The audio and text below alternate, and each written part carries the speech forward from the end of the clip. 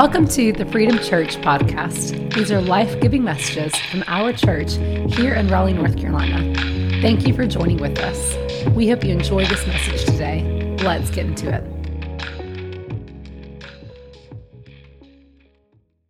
So we're going to be doing this last message of this Live Better series. And we started off this whole concept at the beginning. We did it on the last day, actually, of last year. We started this series. And we're talking into getting a vision for living better in 2024. So that's what we're going to be speaking into today. And I'm just going to share this verse with you first of all. And it's in Philippians 2, verses 14 to 16. And it says, "Do everything without grumbling or arguing, so that you may become blameless and pure, children of God without fault in a warped and crooked generation. Then you will shine among them like stars in the sky as you hold firmly to the word of life." So just get that concept right at the start of this verse. Do everything without grumbling or arguing, complaining, having a moan. I think it's something that every single one of us has been to some extent. Maybe this morning. Maybe it was like getting into the car and just having a little moan about this 20 degrees weather or whatever it is. It's like we are so in our nature as humans to almost see the cynical, to see the negative.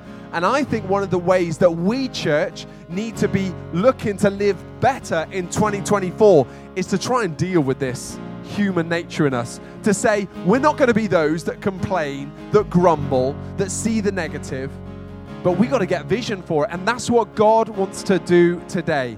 So I'm going to pray for us and then I'm going to get into this message. Father, I thank you, Lord, for this truth today. I thank you, Lord, that you've got vision for us to live better this year. And I pray, God, Lord, that as we open your word, may it illuminate, Lord, things in our lives. May it bring conviction.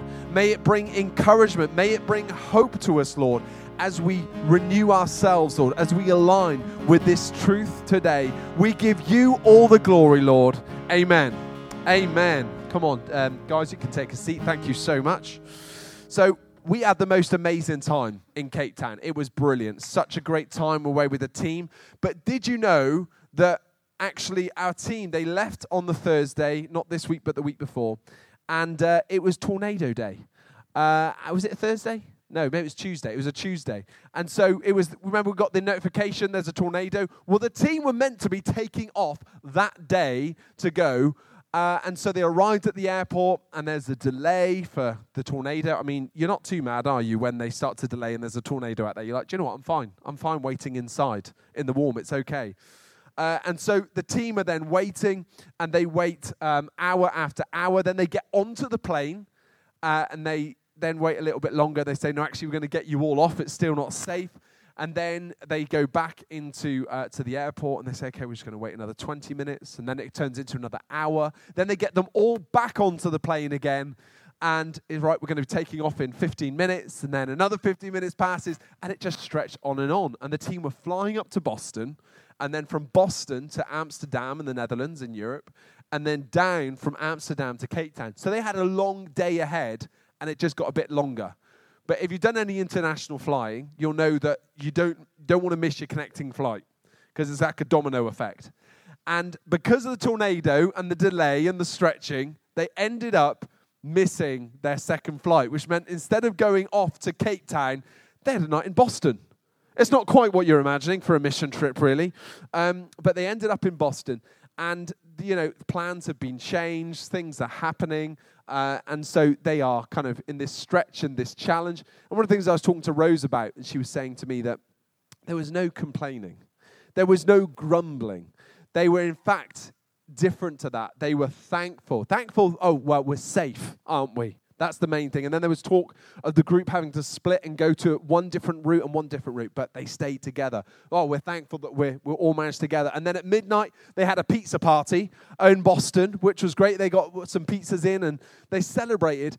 And it's like, that's what I want our posture to be, church. That when a tornado comes your way, when things happen and plans get messed up, we can still choose to be grateful. We can still choose to see the good things that God has blessed us with. And I think about how even in this verse here, it says, do everything without grumbling. It's actually more than that. It's not just about stopping from complaining. It's actually from filling it with something else. And that's thankfulness and gratitude. And that's what we're going to be speaking into today. I believe that God is going to rewire some of our thinking in this.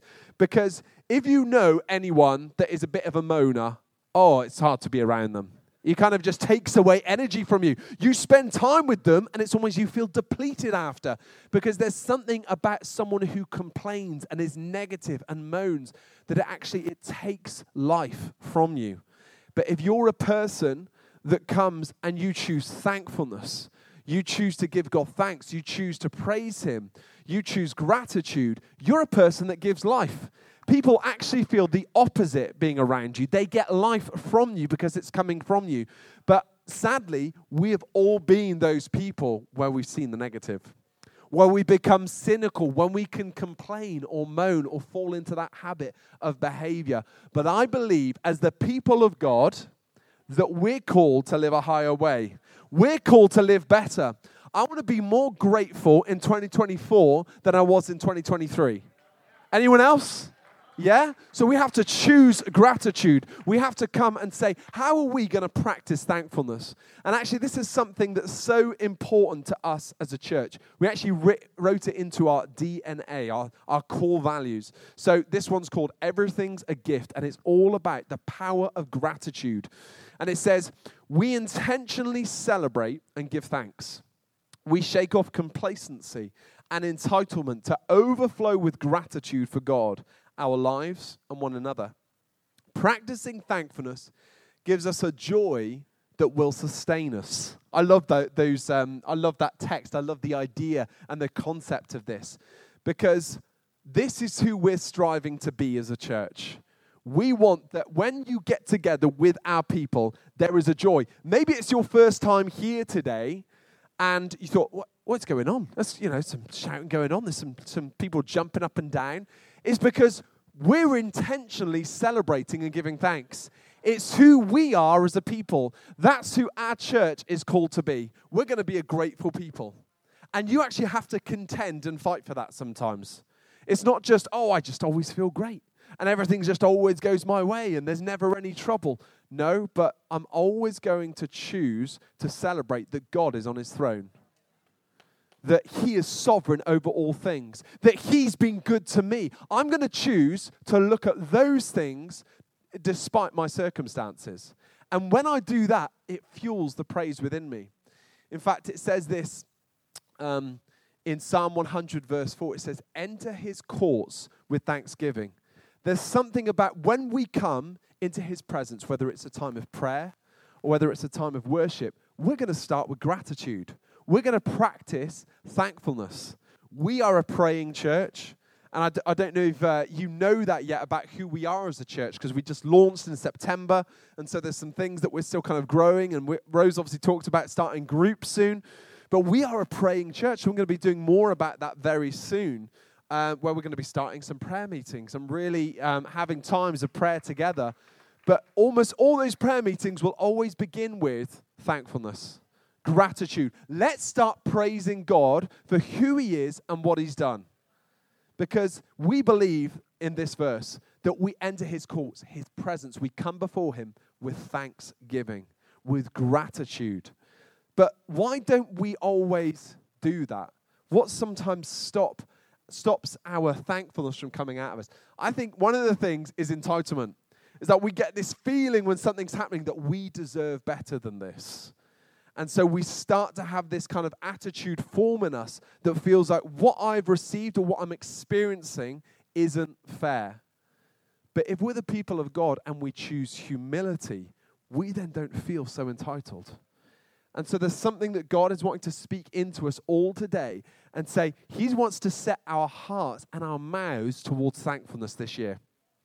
And I think this is going to be a great foundation for us, church, because we can so get caught into this world of cynicism.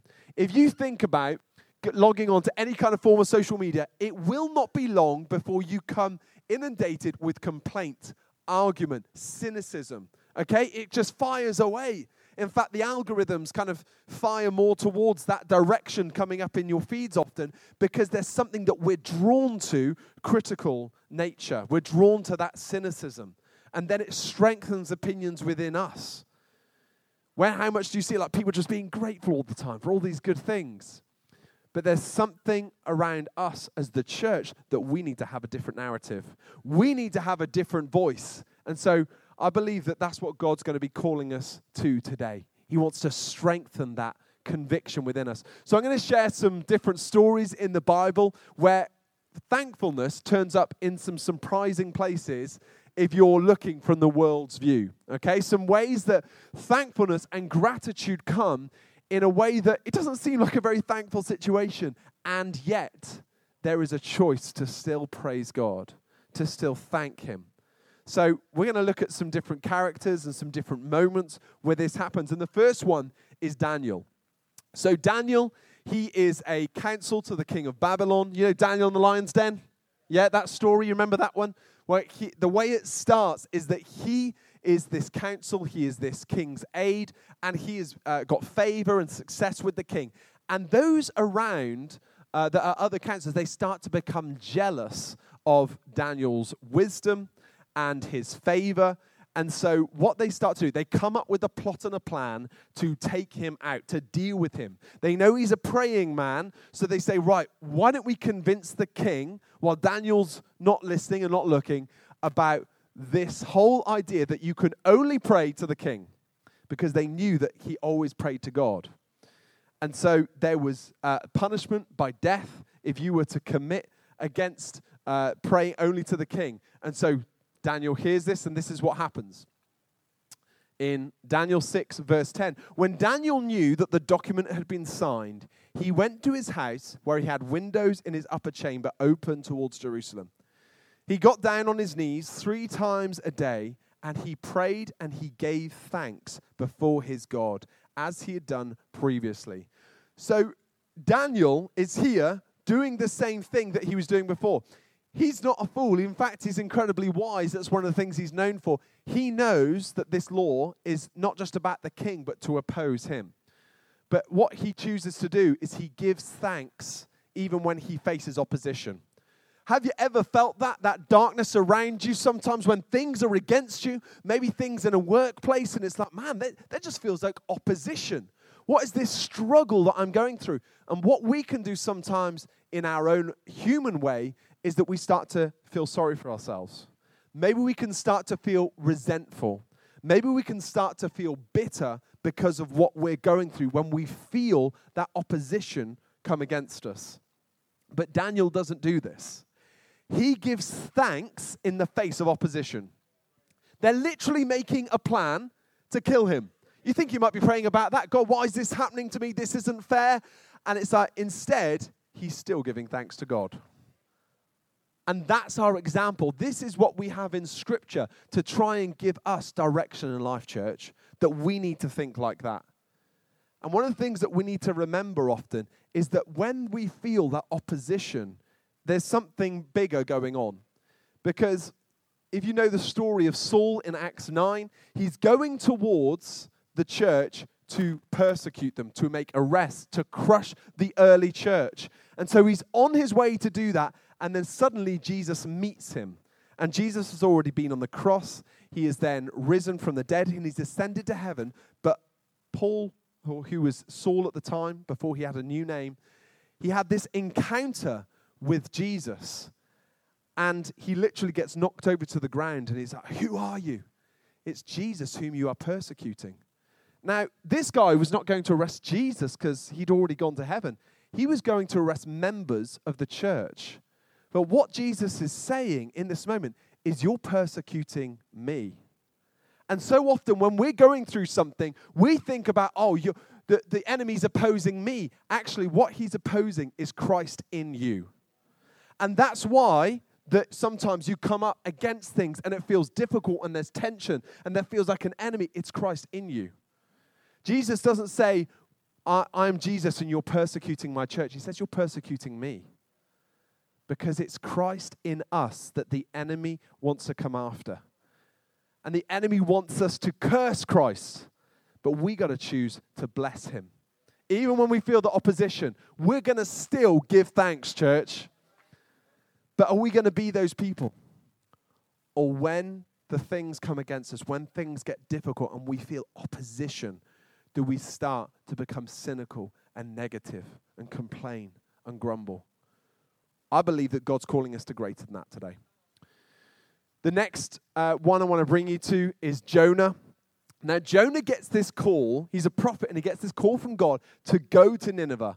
And so he ends up saying, I don't want to do that, and going the opposite direction. He gets on a boat and is sailing the other way, and a huge storm comes, and Jonah confesses to the whole crew, the reason this storm is here is me. I'm the problem here. They end up throwing him overboard. He gets swallowed by a fish or a whale or something like that, and he's in the belly of a whale. What a day. He's already been in this horrible storm, and then he gets thrown overboard, but instead of just dying immediately, he's now in the belly of a fish. I mean, this is one crazy day.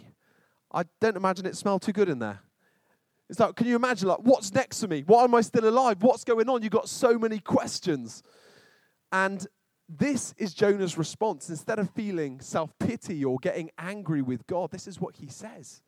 It says in Jonah 2, verse 9, "But I, with the voice of thanksgiving, will sacrifice to you. What I have vowed, I will pay. Salvation belongs to the Lord." This is his prayer in the belly of the fish. Right in the depths of the ocean, this is what he's crying out. He's saying, I, with the voice of thanksgiving. Man, I think that there's something so inspiring about this truth today, that we need to give thanks in the darkest of times. I don't think you get much darker than being in the ocean, in a fish's mouth, not knowing what's going on, and still he's there, choosing thankfulness in the belly of a whale. This is wild. Great story. You should read it if you don't know this one. But there's something amazing and inspiring about this truth, that even when things are dark, that we need to still choose thankfulness like Jonah did. And sometimes when that darkness closes in on us, it starts to silence us. But we need to still keep praising him and speaking his faithfulness and his goodness over our lives. Now, the next one I want to bring you to is Hannah. And Hannah was the mother of Samuel, the prophet. And she was struggling with infertility. She couldn't have her own child. And so what that meant was that her heart just broke for wanting to have a child. And she earnestly went to God, and she prayed, and she poured out her heart, and she was crying to God, so desperate to be able to conceive. And she made a promise to God, give me this child, and I will give the child back to you. And God miraculously provides this child, and she's able to have a son, and his name is Samuel. And so she takes care of him, this little baby, and she sees him walk his first steps, and she sees him speak his first words, and I'm sure she loved him with all of her heart. But then once he was weaned, he was probably about 3 years old, it was then time to go and take him to the priest Eli, where she'd promised that he would serve. And it's time to drop him off. And I'm thinking, if that's me, I'm thinking, God, I know I probably got carried away in that moment, God.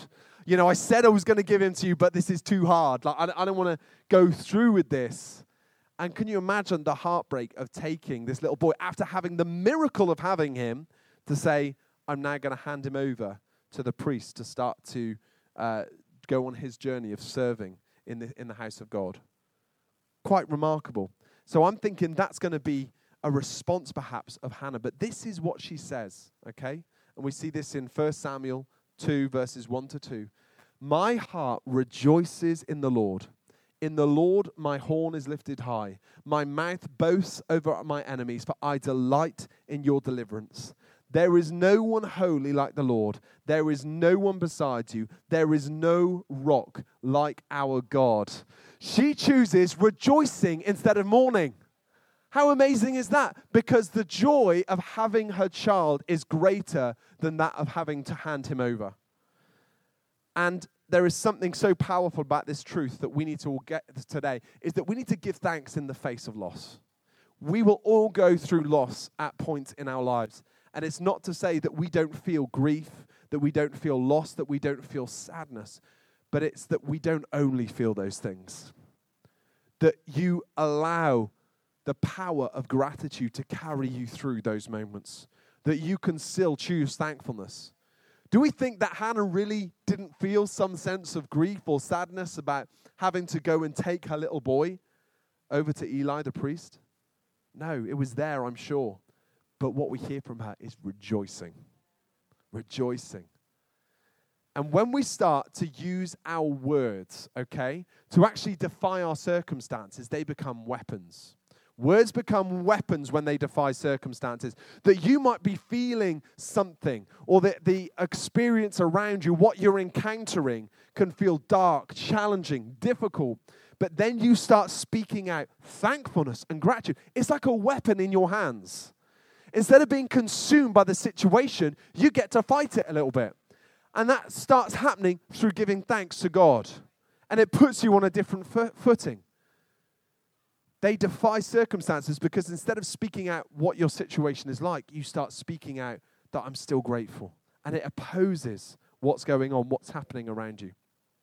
The next one I want to bring us to is, we mentioned Saul earlier. I want to come back to when he has become Paul by this point, and he is teaching and traveling from nation to nation. And at this point, he's been arrested, and he is on a ship, and he is heading towards Caesar because he is making this great journey to make an appeal to Caesar. And so what happens is that this man, Paul, he's a great apostle of God. He ends up writing a third of the New Testament. He has started new churches. God has done miracles through him. We have a third of the New Testament today because of Paul. You're thinking, this guy is just going to have the most favored life. You know, it's like he's just going to be able to, any doors that he walks through are opened, etc. But Paul goes through so much opposition and difficulty. And so he's on this boat, and a storm comes, and it is extreme, okay? This storm goes on for 2 weeks. And it's so discouraging and depressing that the crew, who are these experienced sailors, there's 276 on board altogether, they stop eating because they just lost heart and they've lost hope. Now, guys, 2 weeks is almost hard to fathom. I went on a fishing boat. It was meant to be 4 hours, and we didn't catch any fish, so they kept us out for 5 hours instead. And it was some of the worst moments. It was so difficult. I was throwing up. My sons were throwing up. And I was just like, get me out of here. And that was just choppy water in the Dominican Republic. Can you imagine being in a storm? No wonder they didn't want to eat for 2 weeks. It's like it was just such a difficult situation going on day after day, night after night, thinking that your life is over. And so Paul is here enduring the storm with everybody else. And let's see how he responds in the situation. It says in Acts 27, verses 33 to 35, just before dawn, Paul urged them all to eat. For the last 14 days, he said, you've been in constant suspense and have gone without food. You haven't eaten anything. Now I urge you to take some food. You need it to survive. Not one of you will lose a single hair from his head. Now, Paul's already told them that the whole boat is going to wreck. Okay, so he's like, hey, you're going to be okay, but the boat's finished, all right? So after he said this, he took some bread and he gave thanks to God in front of them all. Then he broke it and began to eat. Now you've got this amazing moment here because Paul is giving thanks in the unknown. It's like, hey, you're going to survive. Okay, really? Like, look, these weren't believers. They were those that just had nothing else to trust, and so they trusted Paul. There was the unknown there. It was like, okay, we're going to survive, but you said the ship's going to fall apart, so how are we going to get there? Can you give me a bit more detail, Paul? I need more of a plan here. Like, what are we going to build a raft, or what's going to happen? I don't know, but it's going to be okay. It's the unknown. And there's so many of us that experience this, where the unknown is ahead of us, where we don't know maybe how this year's going to go, or how that business that we started is going to pan out, or how this relationship we're in is going to go forward. There's so much unknown. And we need to choose to give thanks in the unknown. Because when they arrived on shore, so they swim and they get onto some of the wreckage and they manage to float towards the shore and they all survive. There's no one that's struggling for gratitude there. Do you know what I mean? It's like they are kissing that sand. I mean, I was doing that after 5 hours in the Dominican Republic. Oh, get me back there.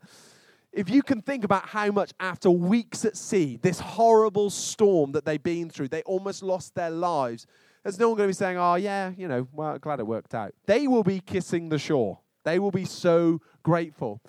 But Paul gives thanks in the storm, not after the storm. The world, the way that they do things is that, okay, if something goes well, of course, yeah, you could be grateful.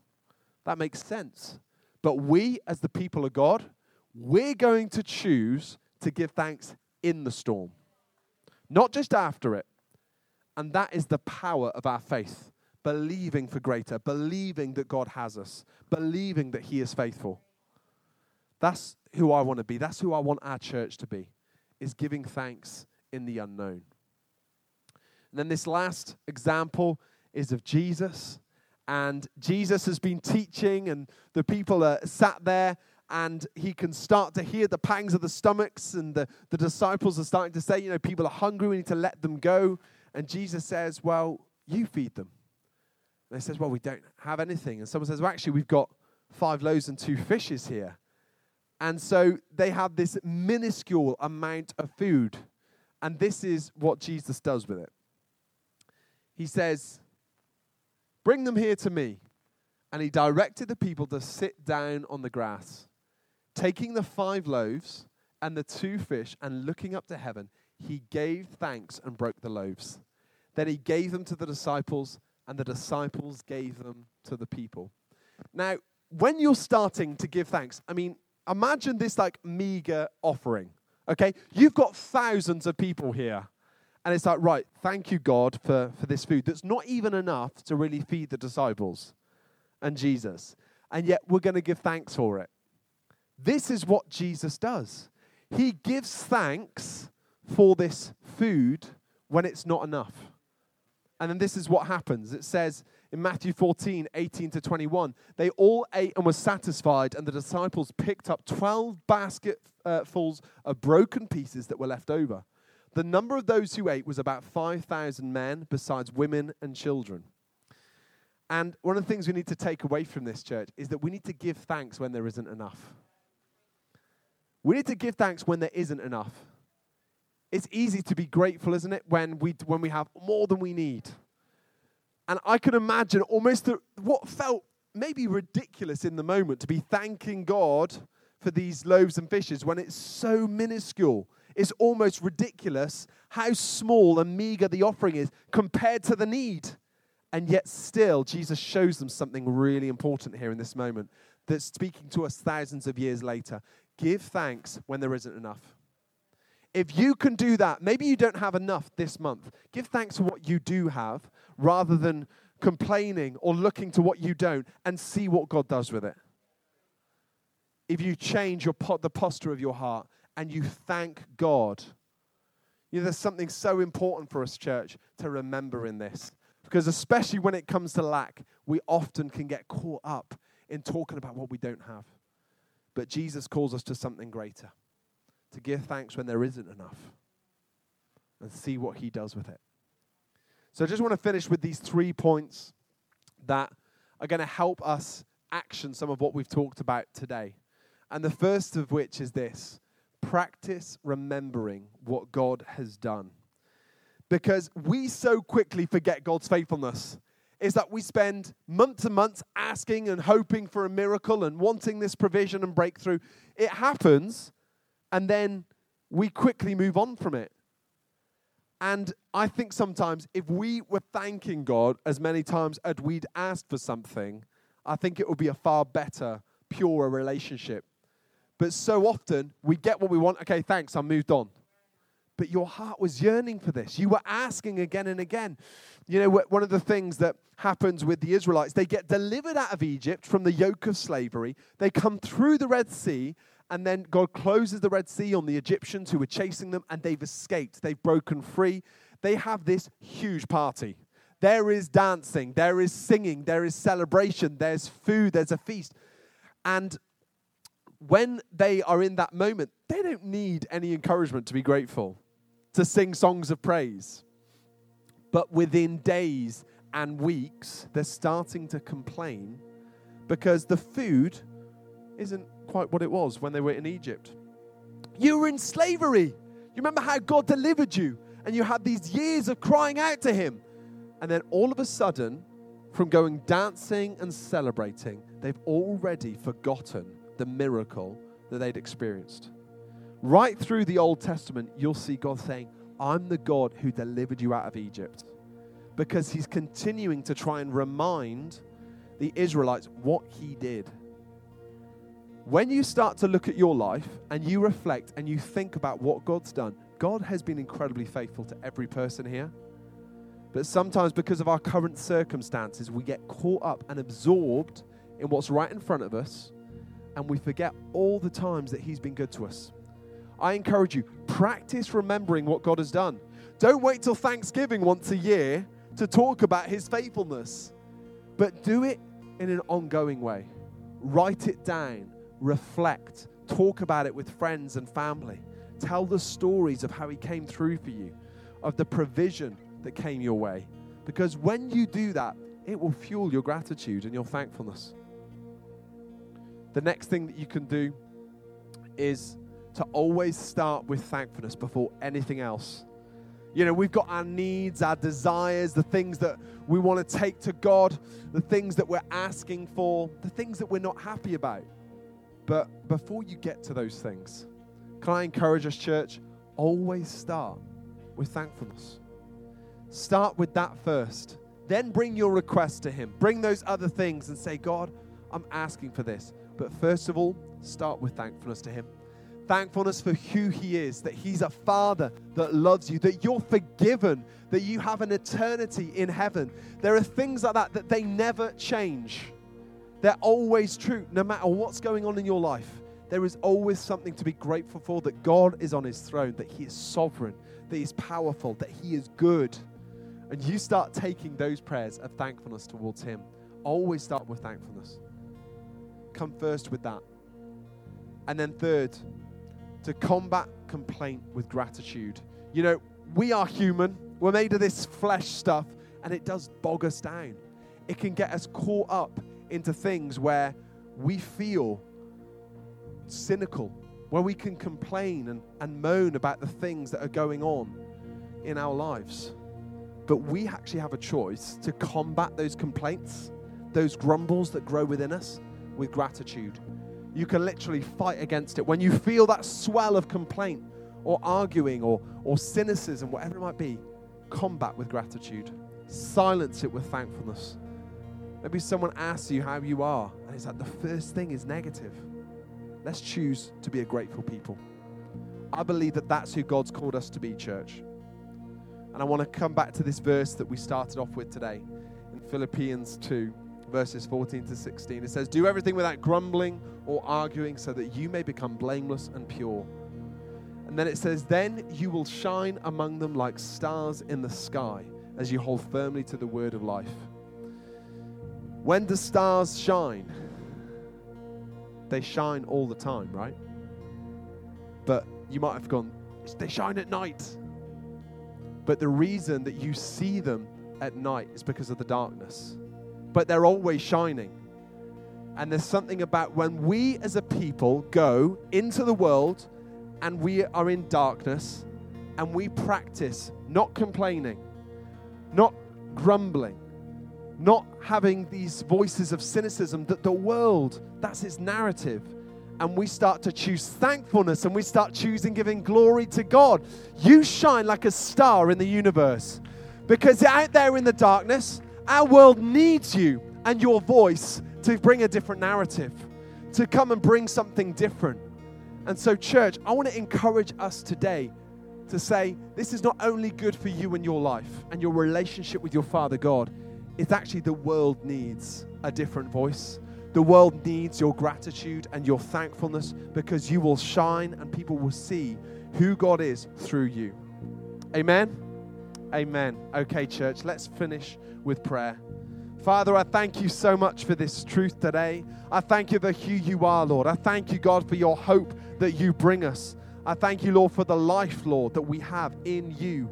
And I pray, Father God, that as we reflect on this message today, and even as we finish singing this song called Gratitude, Lord, build a greater heart of gratitude in us today. Lord, I know, God, that when we're going through some difficult things, God, we can lose sight of thankfulness. And I pray, Father, for every brother and sister here today that's going through a dark time. Maybe they feel like they're in a shipwreck. Maybe they feel like they're in the belly of a whale. But God, you are good and you're on your throne. You are faithful. And I pray, Lord, today, Lord, that hope would rise up, Lord, to start speaking out, Lord, thankfulness, God, over their situation. Gratitude for who you are, despite every circumstance. And just as we finish today, church, I just want to give the chance for anyone here who would like to give their life to Jesus today.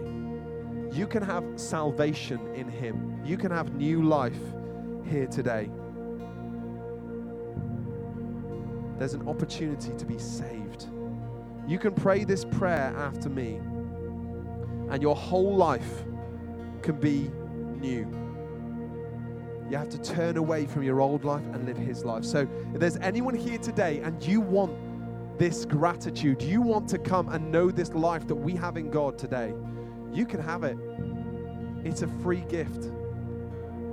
But you have to believe and declare with your heart and your mouth that Jesus is Lord. That you're going to give him your life. So if that's you, you'd like to pray this prayer after me, either in your heart or you can say it out loud where you are. Dear Lord Jesus, I know that I'm a sinner, and I ask for your forgiveness. I believe you died for my sins and you rose from the dead.